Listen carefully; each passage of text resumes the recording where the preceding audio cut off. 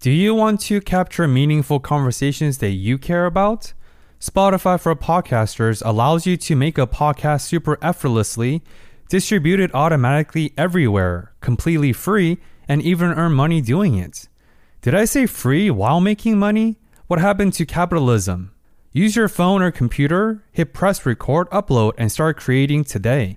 You can also monetize your podcast super effortlessly through features like ads and subscriptions through the platform. If you have been following the Discover More journey, you know that I've been using Spotify for Podcasters since 2020. Download the Spotify for Podcasters app or go to spotify.com/podcasters. Spotify.com/podcasters to start creating immediately.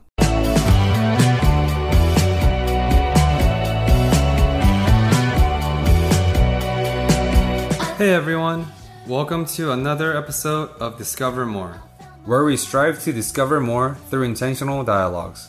My name is Benoit. And my name's Aiden. This podcast will serve as a space to exchange ideas from the collective experience. What do you think? So you said everything is within. Then why do people have so many blocks and issues? Like, is it themselves at the end of the day? Like, I've heard of you're the only person standing in the way kind of thing. So does that kind of come full circle with the idea of beliefs and what you're telling yourself over and over again? Yeah, I think it comes down to unhealed emotional trauma, like we were talking about. And the way that trauma manifests is not only in your beliefs, but there's also like very physiological manifestations of trauma as well. So like your vagus nerve is one of the nerves that runs from your brain, and it's kind of what controls your parasympathetic nervous system. So what actually will help you to relax. And so people who have unhealed emotional trauma, they actually have frayed vagus nerves. And so they're literally the mechanism that calms you down doesn't work anymore.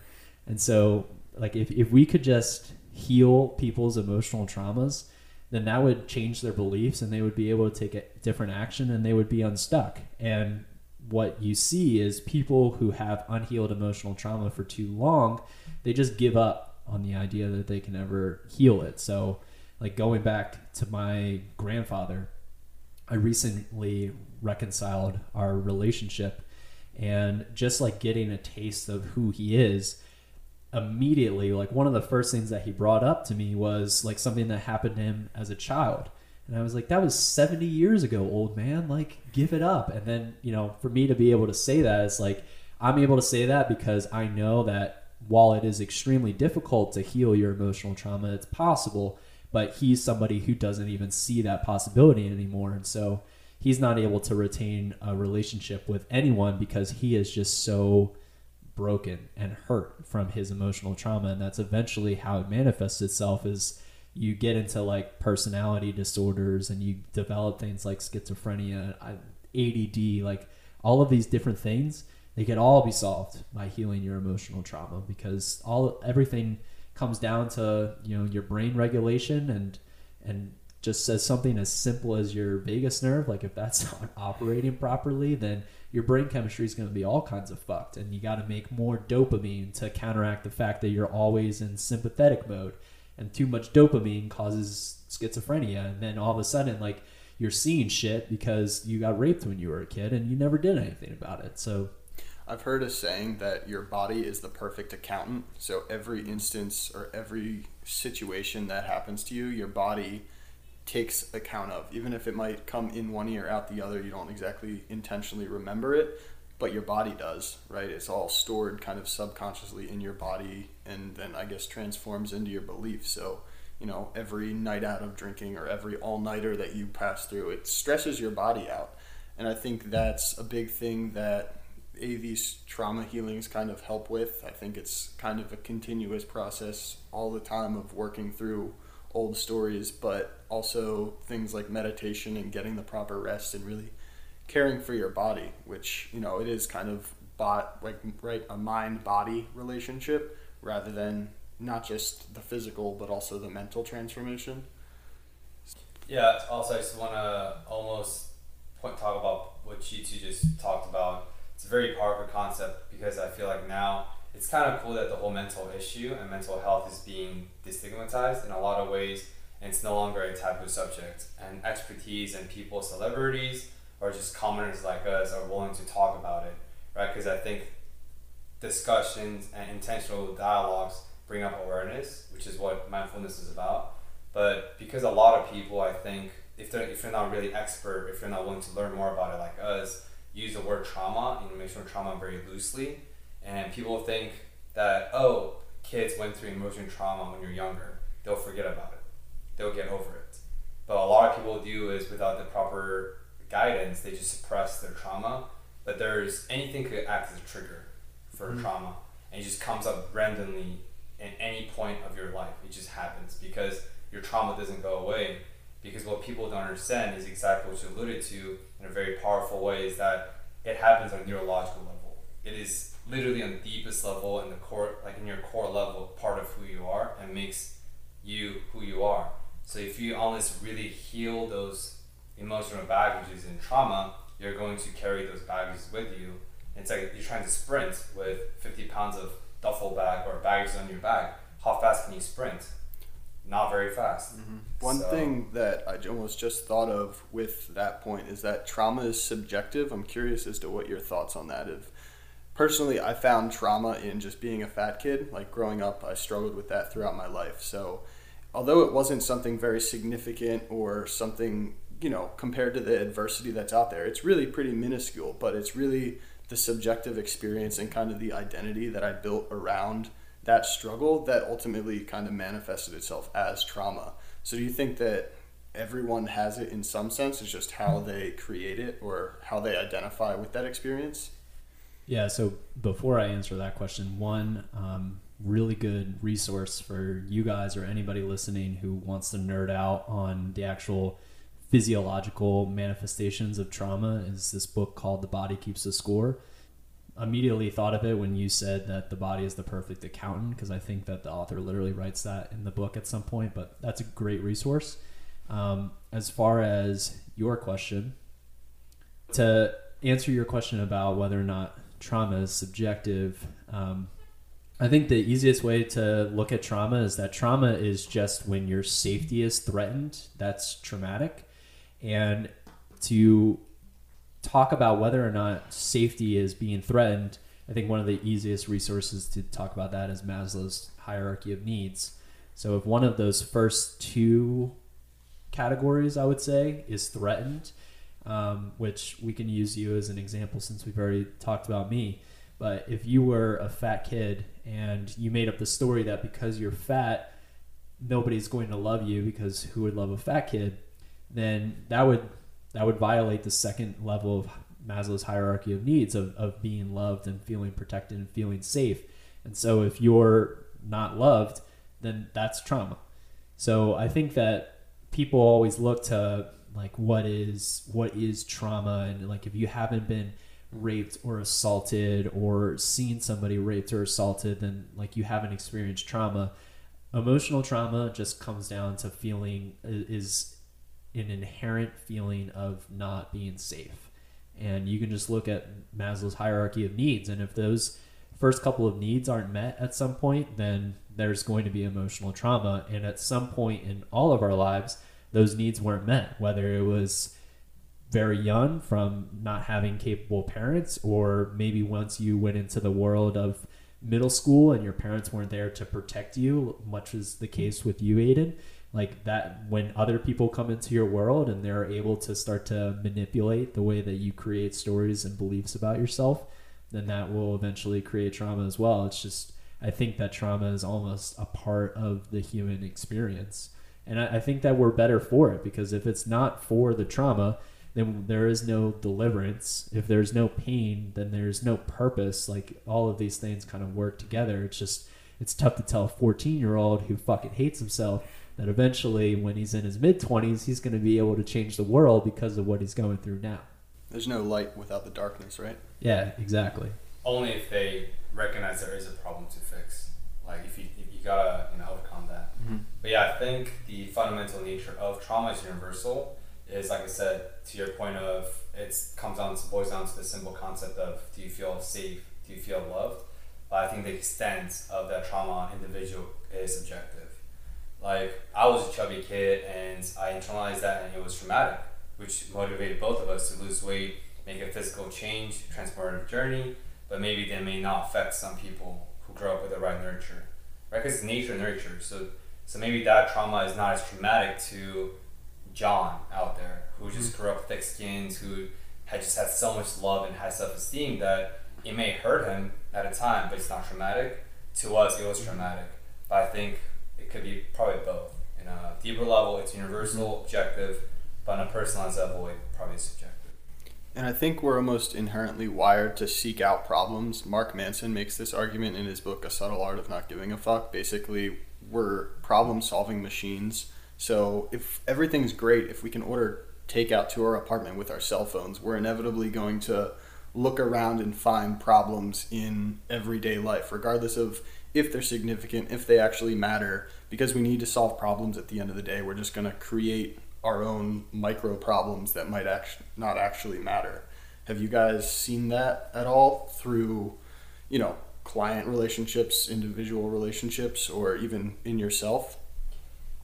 100%. So I would say the past year or two, ever since I moved back to Philadelphia, post-grad school, my life has honestly been 9 out of 10. It's 9 out of 10 because I don't have girlfriends. If I were to have a girlfriend, it would be 10 out of 10. Like, my life objectively is honestly in such a content state of mind. Like, my job is great. I love my job. I'm not dreadful if Sunday come around because I love my job. So Monday is fine, even though I work 60 hours a week. Life's great. I love my apartment. I love my roommates. I love my social friends that's going on. I love all these factors that's happening. Everything is honestly great. I just find myself, because people get complacent, and I feel like, to the point you talked about, you look, a lot of mental roadblocks and mental barriers are self-inflicted because you look for ways, because we're inherently, problem-solving machines we talked about. So to me personally, a lot of problems that I've identified and were troublesome in the past 2 years at least were entirely self-inflicted, and they're not really problems. They're just stress that I look for ways because my life is going seemingly perfect. Yeah, and I think that's one of the reasons that I actually got into meditation, was to let myself have silence. So if I am constantly looking for those problems, then yeah, I'm going to look for those problems, because like, to run my business, everybody thinks that I'm super hardworking. I'm not that hardworking. I work like 4 hours a day and that's it. It doesn't really take that much for me to continue to grow my business because I've gotten good at it.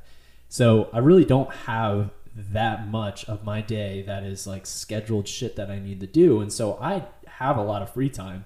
And if I let myself, I will create all the problems in the world. Like, I'll sit on Hinge and I'll swipe on Hinge for 3 hours because I'm like, I need a girlfriend tomorrow, And so I think that what meditation has done for me, and this is the topic of today's meditation, which is why it's so fresh. But when you're listening to a song, you let there be silence in the song. And sometimes the silence is even like a beautiful part because it's tasteful silence that you incorporate into the song. But we don't let ourselves have silence in our lives and in our minds. And I think that, we're always trying to like fill that void with something, doing something, or just thinking problems through that don't even exist. And so meditation for me has allowed myself to just like have a calm mind and just enjoy the moment where there's nothing at hand for me to be doing or thinking about. But I totally fall into the trap of, holy shit, like, I need to get 3 clients tomorrow. Like, my bank account's going to be empty by the end of the week if I don't get another client, or like the girlfriend thing, but just like you were talking about, like, my life is pretty fucking great. Like, every aspect of my life is pretty much taken care of. So, like, do I really need to be worrying in this moment? And I think that is one of the reasons why I incorporate meditation into my life, is if I practice creating that silence in meditation, then I can create that silence when there's nothing that needs to be done. I agree fully, because meditation, I think, especially for me, kind of creates a gap between the event and your reaction, right? So stressful things aren't inherently stressful. Stress is actually like your reaction to the event. So there's nothing that makes an event stressful. It's just what you do on the other side of it. So personally, what I've found from meditation is I have a gap between that where I can actually look at the event almost from an outside view and then decide how I'm going to act. Similar to how you set an intention whenever you walk into a new circumstance, but it's kind of setting an intention for how you are going to react to that specific event. So I completely agree. Kind of meditation allows you to have that silence, that no thought, because silence can be the best teacher sometimes. Yeah. You know, when there's nothing there, no external noise, it's just what you said. Everything is within. You just let that within kind of settle in silence. In the Army, we have this motto called embrace the suck. So when you get into trouble, one of the most common disciplinary measures that the sergeants or commanding officers do is, let's say you are late to your drill. The report time is usually 6 a.m. I'm in the Army Reserve, which is a monthly commitment. So I was late quite a few times in college because I went to Penn State and I shouldn't have gone out to drinking, but I did. So I woke up late and attended a few drills late. And how I get disciplined is it's called KP, is your kitchen work.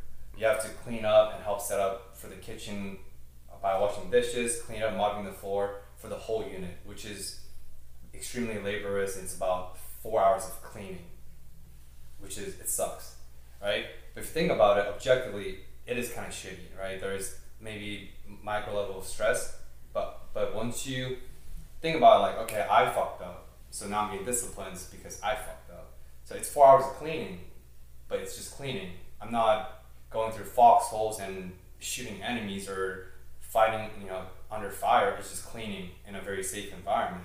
But you create all this resistance. It's like, oh man, I have to clean 4 hours.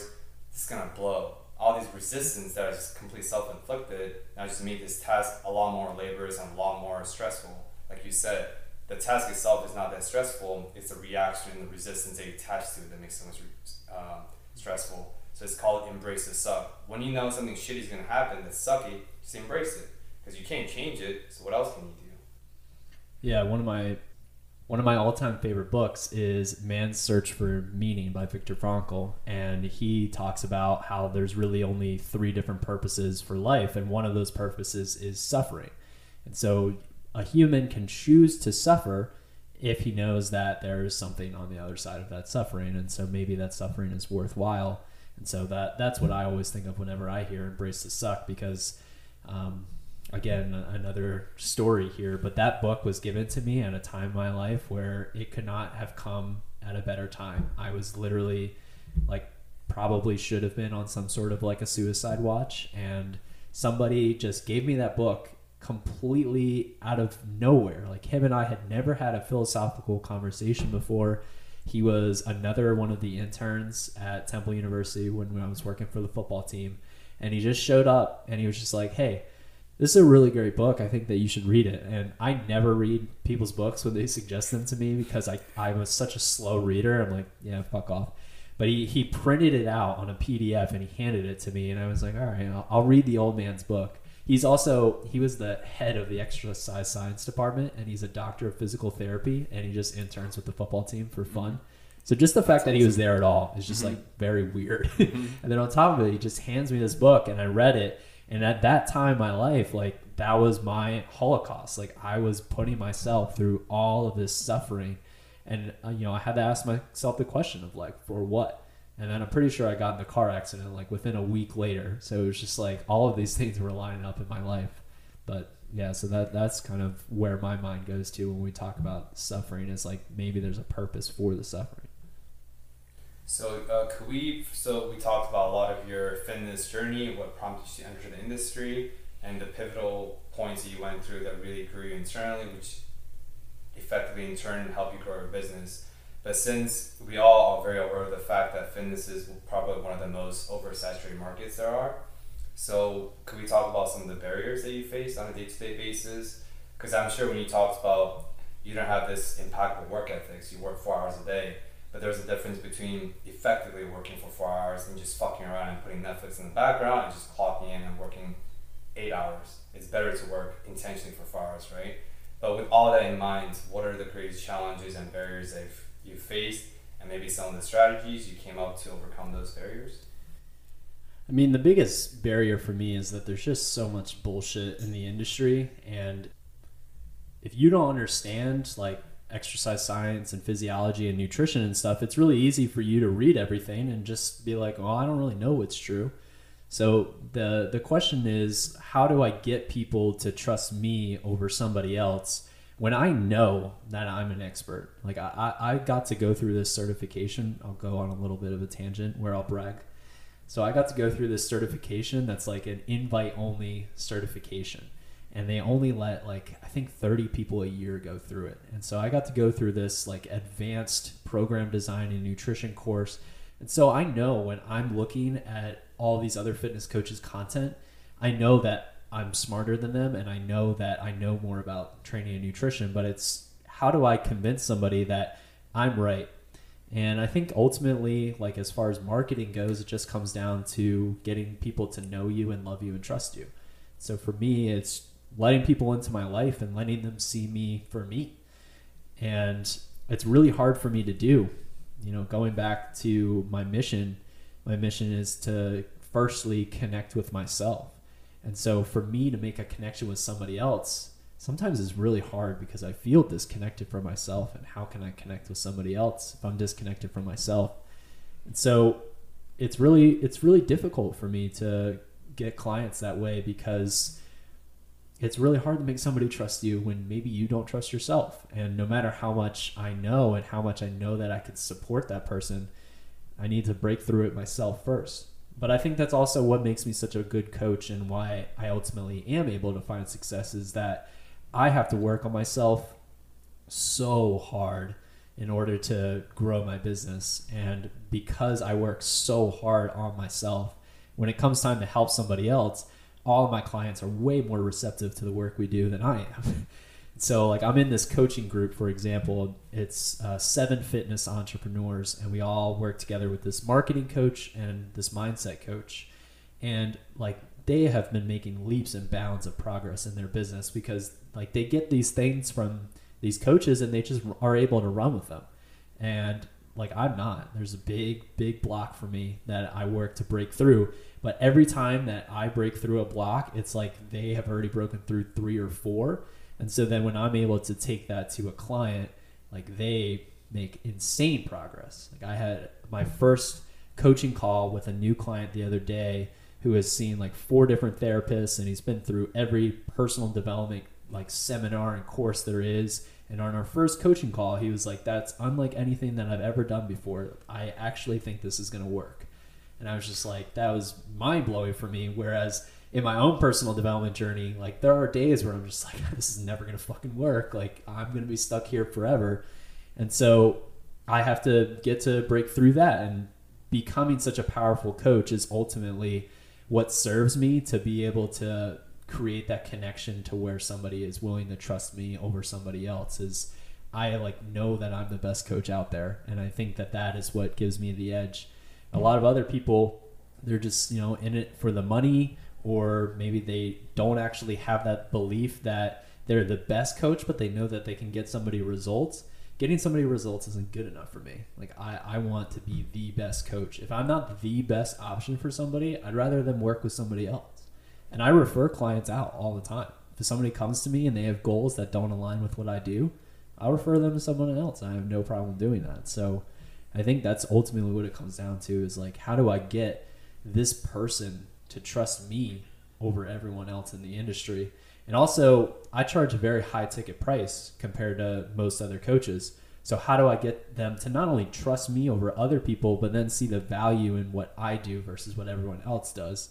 Because there's this whole mindset aspect of it.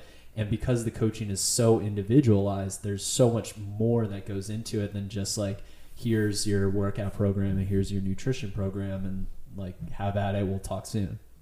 And I think it's that investment that kind of breeds the trust, because I know putting, like in my personal circumstance, I knew that it was going to be financially difficult to work with you. But as we discussed on our first call, I was kind of just being called to work with you. It was just like weird things kept popping up saying like, you know, that whisper, hey, work with Nick. I forget, like it wasn't anything specific, but just that intuition, like, yo, you should do this kind of thing. So once I finally did, it's that that investment that really says, all right, you're in this, you put your money down. And I had to completely jump in with absolute trust, because as we've talked about, and as you know, I just never ate carbs for my entire life. That was like my dieting strategy, was like carbs are evil in some way, because that's how the oversaturated fitness market marketed to me, right? There was keto and Atkins and all that stuff. I just basically said carbs are the enemy. I walk in with Nick and he's like, yo, you're gonna eat 400 grams of carbs a day. And this was week 1, so my mind was completely blown, but I had to go in with that absolute trust and just, respect for the knowledge that you have. And ultimately, on the opposite side of those 12 weeks, as difficult as the workouts were, like, you wrote me some gnarly programming, but it was so worth it in the long run, because now it completely changed not only my physique, but more so how I approach all of fitness altogether. I'm not afraid of carbs. I know that that's fuel for your body. So that was like a big nutrition lesson of, I guess, eat more, fuel your body correctly. Do you have any other, I guess, pieces of overarching, tangible advice for someone trying to get in better shape? Just, obviously you can't write them in nutrition, but just overarching themes of fitness, nutrition, things that are maybe misconceptions right now that you'd wish to dispel? Yes, I would love to get in that, but first I want to touch on something that you said about the investment. So when you invest in another fitness coach, you're giving over money and you're hopefully going to get some sort of fitness result from it. But because of what I do with my mindset coaching, the reason I charge such a high ticket price. So I have one client who, while working with me, he quit his job and started his own business and is now generating 5 figures a month. I have another client who's gotten 3 raises and 2 promotions. And so, yeah, they get fitness results too, but most of my clients end up making more money while they work with me too. Mm-hmm. And I know that going in. So that's another thing about the investment portion is yeah, it's fucking scary to invest that money, but is what you're doing working for you right now? But as far as tangible fitness advice goes, let's see, where can we start out? So I think the most important thing that most people can change is how many servings of protein per day that they're taking in. So most people eat three meals a day and 1 snack. I also know that intermittent fasting is hugely popular right now, and there's nothing wrong with intermittent fasting, and fasting also has some biohacking benefits beyond, so if we talk about optimal human performance versus body composition, it just kind of depends on your goal. But if your goal is body composition, which most of my clients are, I think that 4 to 5 servings of protein a day is a really good place for most people to start. What I like to call them is boluses. So you can have a bolus that's between 20 and 50 grams of protein at a time, much above 50, and we're going to run into some local inflammation issues, which will show up in the form of bloating.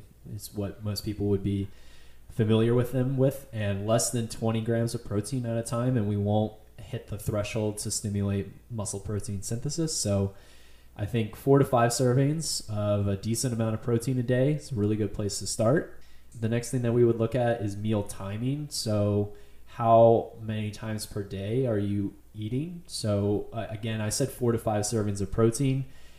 We also want to space those out. So muscle protein synthesis gets elevated for about 3 to 4 hours. So if you eat within those 3 to 4 hours, you're kind of just negating the benefits that you'd be getting. Space your meals out 3 to 4 hours, eat 4 to 5 times a day, have a protein serving with each of those meals, eat a wide variety of fruits and vegetables. I think the area that I really stand out as far as what I provide to my clients nutritionally is evidence-based supplementation. So I not that I think you need supplements, but the way that I always explain it to people is if supplements are 5%, would you, if I'm coaching high achievers and high performers, which I said earlier, I've always been interested in those people. And so I know that people are coming to me wanting to get the best results they possibly can, especially because they're investing a significant amount of money. Go the extra 5%.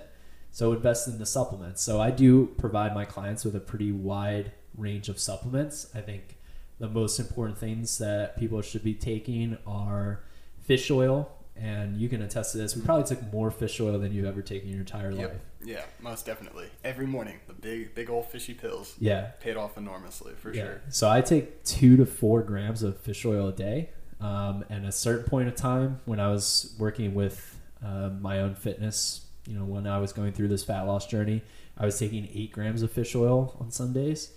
So in the American standard diet, the ratio of EPA and DHA is like horribly off. It's like 50-1, and it's supposed to be 3-1. So in order to counterbalance that, you get to take tons of omega-3 fatty acids to help. So essentially what like omega-6 does is omega-6 helps your body turn on inflammation, which everybody gets scared of inflammation. Let's just put this to rest right now. Inflammation is very important, and it's an immune response. So if our immune system's not working, we're never going to get jacked. So let's make sure that we're working from an immune system perspective first. So omega-6s are important, but omega-3s is what turns inflammation off. And so if we don't have the omega-3s to counterbalance the omega-6s, then we're just going to be in chronic inflammation mode all the time, which is what a lot of people run into, especially us dudes who love hypertrophy training. Hypertrophy training causes a lot of inflammation. And so if you don't cycle away from hypertrophy training, and then on top of it, your diet sucks, you're never going to build any muscle because you're just constantly inflamed.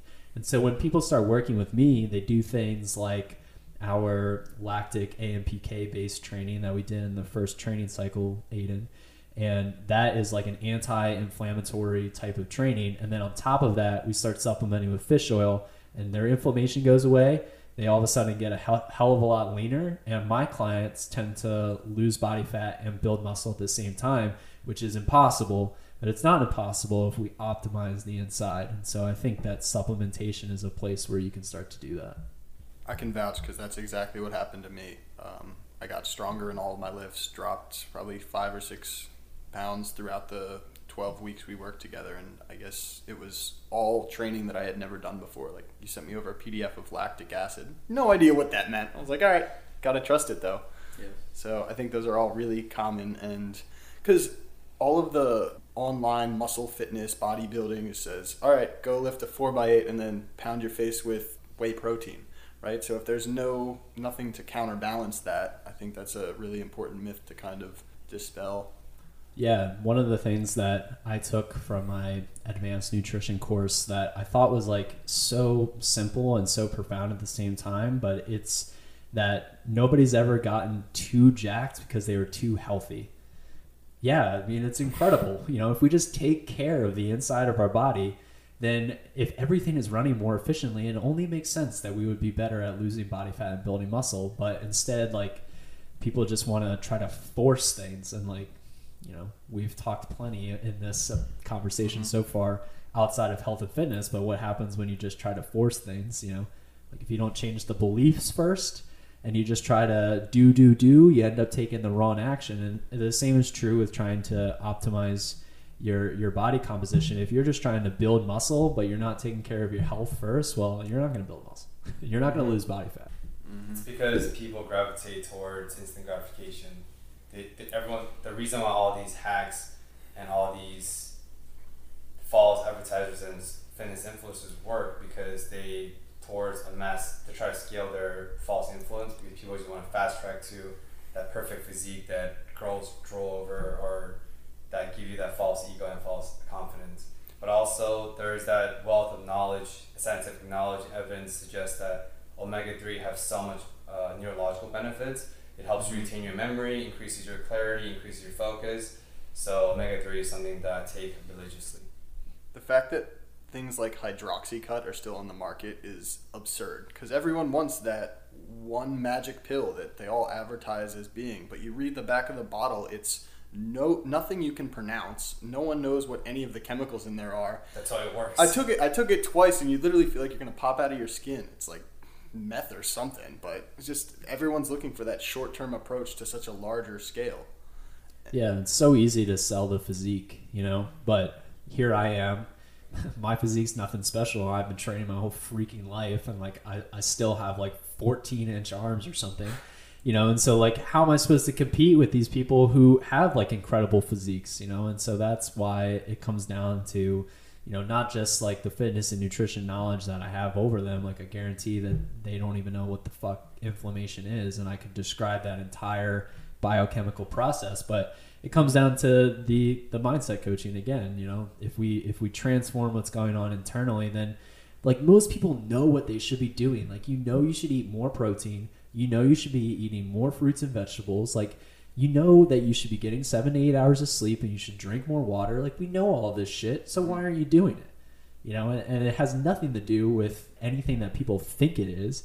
Like you don't need like some hardcore bodybuilding bro with no shirt on who's sweating on your face while you're bench pressing to be yelling at you. Like you need to change your beliefs. Like that's how you create sustainable change. And so like I could sit here and give you all the tips in the world, and I would love to. I love nutrition. I love training, but ultimately like you already probably know what you need to do. You need to move more and eat less, or you need to eat more and move more. Like that's it, and so like there's nuanced things that we can talk about, and I'm down to answer any questions, but ultimately like it comes down to the beliefs, because you just won't take the proper action despite the information that you have. In this day and age, our parents didn't have to deal with paralysis analysis because they didn't have all the fucking information we do. But before I unfollowed everybody on Instagram, I was following 1,000 people who were telling me all the fitness information I'll ever need. So it's just crazy. That's why your company's mind for muscle, right? You need to have the mind to create the muscle. Yeah, exactly. And I was going to make it the mind muscle connection, but I think somebody had already taken that. But I like the alliteration, but yeah, I mean, ultimately, that's what it comes down to. So that's a perfect segue. So could we circle back to a little bit earlier about through our interview, because you talked about how it sounds like you're very similar to us, where Aiden and I, we share a lot of intrinsic values, and we really, really align ourselves. We try to align our passion in our life with what we believe in, our belief system.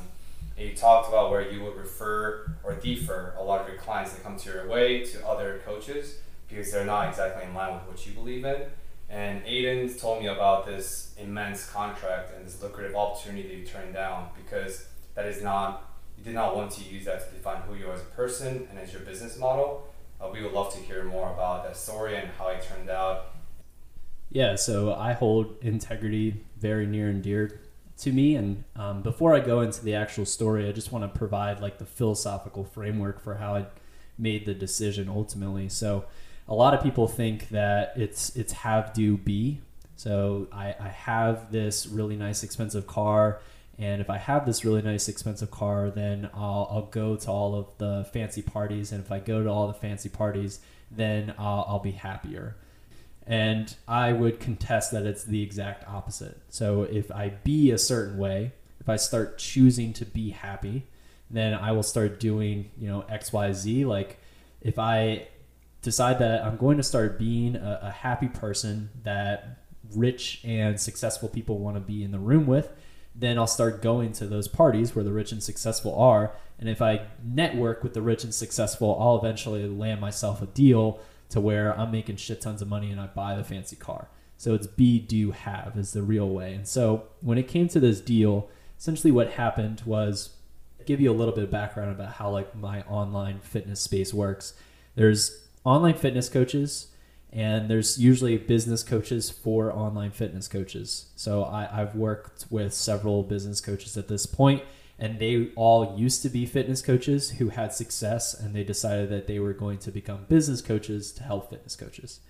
So one of the business coaches who I've created a relationship with, he was looking to kind of move up to the next level. So he'll be a business coach who coaches business coaches who coach fitness coaches. So he's looking to hire in these new coaches. And with all the work that I've been doing with my clients, I've gotten to a point where health and fitness is like barely anything that we're working on at this point. So it's all really this mindset stuff. And like my business coach had a mindset coach. So I contacted him and was like, hey, if you were going to hire a mindset coach, like what kinds of things would you be interested in? And I literally just asked him for advice. I thought no way in the world he'll ever offer me a position on coaching with him.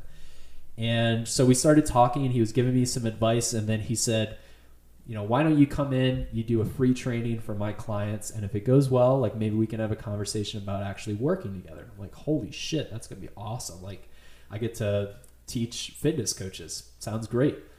And and I want to backtrack before anybody makes the assumption that the reason I would want to work with fitness coaches is because I make more money coaching them than I do my fitness clients. But I want to coach coaches because coaches have clients, and so I'm essentially expanding my impact. So instead of my 15 or so clients, I can have 15 coaches who have 15 clients, and so all of a sudden I'm touching hundreds of lives. So that's just a side tangent before anybody thinks it's about the money. It's not. This sounds like pyramid scheme to me. That is what a lot of people say, and it would be if there was revenue sharing, but there's no revenue sharing. And you actually deliver actual products, of course. Right. Well, some people do. I do. So then we get on a conversation, and we have a few conversations about what coaching would be like together. And he just scrapped the free training idea. He was like, I want to make this work long term, blah, blah, blah. And so we're talking it out. I'm learning about his business and everything. And he has a $2 million business. So he has a $2 million business, and he has 3 group coaching programs, each with 20 people in them. And then he has his one-on-one coaching as well. So you figure I'm going to be coaching between like 70 and 90 people because he wants me to coach all of his clients because he doesn't have any mindset coaches on staff. So I'm coaching 70 to 90 people, and you run a $2 million business. When I hear that should be a 6-figure paycheck, an easy 6-figure. The number I have in my head is 10% revenue. So when we go to start talking about the compensation, he offered me $20 an hour. How much? $20 an hour. And so I do the math real quick. I'm like, okay, well, how many hours a week do you think I'm going to work? And blah, blah, blah. And $20 an hour worked out to be like a few $100s a month that I was going to be making from this gig. And I was just like, there's no fucking way. There's no way. And he says that $20 an hour is the industry standard. And I'm like, the standard of what industry? Like, your clients are paying you $3,500 for 10 weeks. And you're paying me $20 an hour, and you're not even coaching them. I'm fucking coaching them. And you're just teaching them business strategy. I'm changing their life. So where's the disconnect? Mm-hmm. And so we give it like another 48 hours. I come back, and he says, and I basically was like, fuck no, I'm not doing $20 an hour. So we go back, and he offers me $40 an hour. And I do the math, and $40 an hour would have been like a few $1,000s a month. And then he said, over the course of the next 6 months, he wanted to raise the compensation like $5 every month, and it would have eventually gotten like 70 or 75, would have been like 8 or 9K a month, which would have turned into a 6-figure salary. And ultimately, I decided to turn it down. And the reason I turned it down, even though it would have given me the opportunity to do what I want, coach a lot more people, have what I want, 6 figures, sounds pretty good. In order to do and have those things, what I would have had to be, I wouldn't choose into that. So he was basing the amount of money that he wanted to pay me on the industry standard. And to me, that tells me that this person is just trying to live up to what everybody else is doing in the industry. And he was being very selfish about it too. You run a $2 million company. You're not willing to pay the person who's coaching all of your clients and is thus responsible for the results of your fucking company. You're not willing to pay that person like more than $40 an hour. So my experience of him was that he's selfish. My experience of him was that he wanted to be average. And I'm not average, and I'm not selfish. So even though it gave me the opportunity to do and have what I want, it was going to make me choose to be somebody I don't want to be. So I think that's important that you said that would be kind of the industry standard. Like, that was a typical looking business for what the industry is today. What do you kind of see going forward in the industry, or what would be values or things would you bring that you think would deliver the most value kind of in the fitness industry moving forward? Yeah, so I think that, like I was talking about earlier, when it comes to fitness, everybody knows what to do, but they need to change who they are in order to do what they have to do. And when it comes to business, it's the same way. Like, you go through one business mentorship where they teach you how to like market and generate leads and do a sales call, and they teach you all these systems and strategies.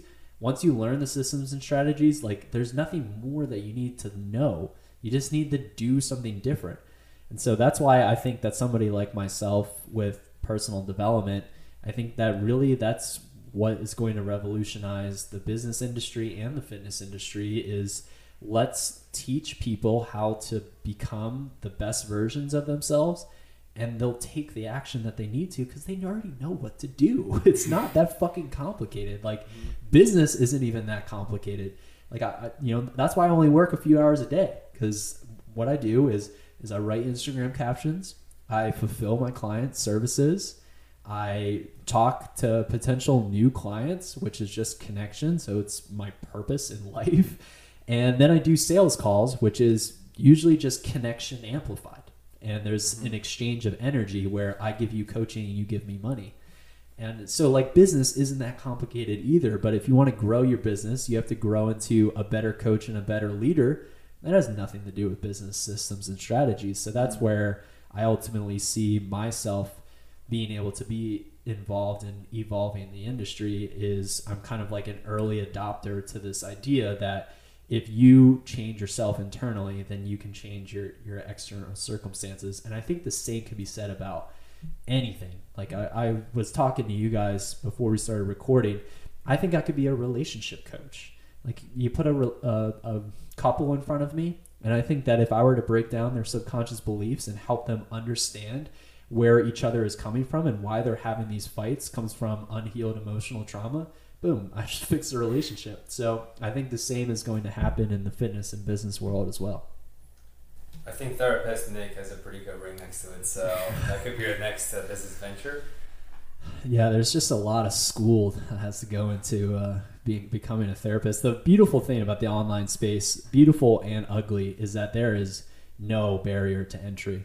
So when I started coaching, I had the exercise science degree, which, you know, is a really damn good one, but I actually didn't have any certifications. I don't even think I had a certification when I started coaching you, Aiden. I think I was working through the certification at the time. And I always reference like the Tony Robbins story. I know I've talked to you about this, Absolutely. but I don't know if you're familiar with Tony Robbins' story. But he has no certifications at all. So he started training to become one of those guys that helps people break out of like alcohol addiction. Can't think of what that's called. But he was going through like the weekend-long training seminar, and he got like 1 or 2 days into it, and he was just like, I think I can help people. And so he just ditched it. And they were all like, wait, you can't just ditch it. Like, you're not certified. And he was like, but I can help people. And so then, you know, obviously everybody tuning in knows who Tony Robbins is now. He's one of the most successful people in the world at what he does. And like, he literally doesn't have a certification. So it's beautiful and ugly in that anybody can just start helping people, but anybody can start helping people. Like, if you feel like you can start helping people, then do it. And so like, becoming a therapist, it takes a lot of like real work, but I can be a mindset coach on Instagram. And I know that like, could I eventually become a therapist if I wanted to? Yeah, but then I gotta wait 3-4 years to, you know, be able to start changing lives. I can change lives right now. Yeah, you're right. I think information is so ubiquitous that you really have to tread that water very carefully with the right intent and with the proper guidance. But I think that's a perfect segue to conclude this. So as Coach Nick, what are some of, like as Coach Nick, if you were to give a pep talk to your mentees, to future leaders, to future mindset game changers, what would that pep talk sound like? If I was going to give a pep talk to everybody listening, I think I would start by telling you to stop being a fucking victim. I think that's where it really starts. Everybody is a victim of the circumstances and the experiences that they've been through. And being a victim is a choice that you're choosing into. And if you feel like you haven't chosen into being a victim, not making a choice is a choice. So make the choice today to step out of victimhood, and that will open a whole new world of possibilities for you, where you get to start gaining that awareness and then ultimately being able to break through those limiting beliefs and gaining clarity and like all of these things that we've talked about throughout the episode. It all comes down to a choice for you to step out of your own victimhood. So stop being a fucking victim is where I would tell people to start. Yeah, it's powerful. Do not predicate your future based on your past. So, Coach Nick, where could people find you? Here's your plugging session. Where could people transform themselves through your insights? So I would follow me on Instagram, Nick_Boleto, and then I would add me on Facebook and just add me as a friend, because ultimately, like, again, going back to the whole human connection thing, I'm not like any bigger or better than anybody else. So any potential clients to me is a friend as much as they are a mentee. So just add me on Facebook and follow me on Instagram. And then when you follow me on Instagram, you'll see the link in my bio, which will take you to my free Facebook Mind for Muscle Inner Circle, where I drop fire content that is not seen on my personal pages. So you should also join that. I can vouch. The Inner Circle has some of the most profound content I've seen in the fitness space out there right now. And before we really close things up, I definitely want to acknowledge you, Nick, not only for what you've done for me, but kind of what you're continuing to do for everyone out there, especially in such a saturated market as the fitness Instagram space may be. I think everyone's eventually going to wake up that they need more than just a 4x8 program, but it actually comes down to what we've talked about of reversing the beliefs, stop playing victim.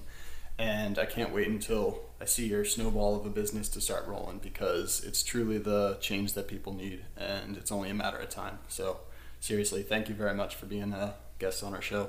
And thank you for all the mental gains knowledge that you dropped on both of us and to many more people out there. Yeah, thank you guys so much for having me. This conversation was so much more than I thought it would be, so I'm really happy to have been a part of it.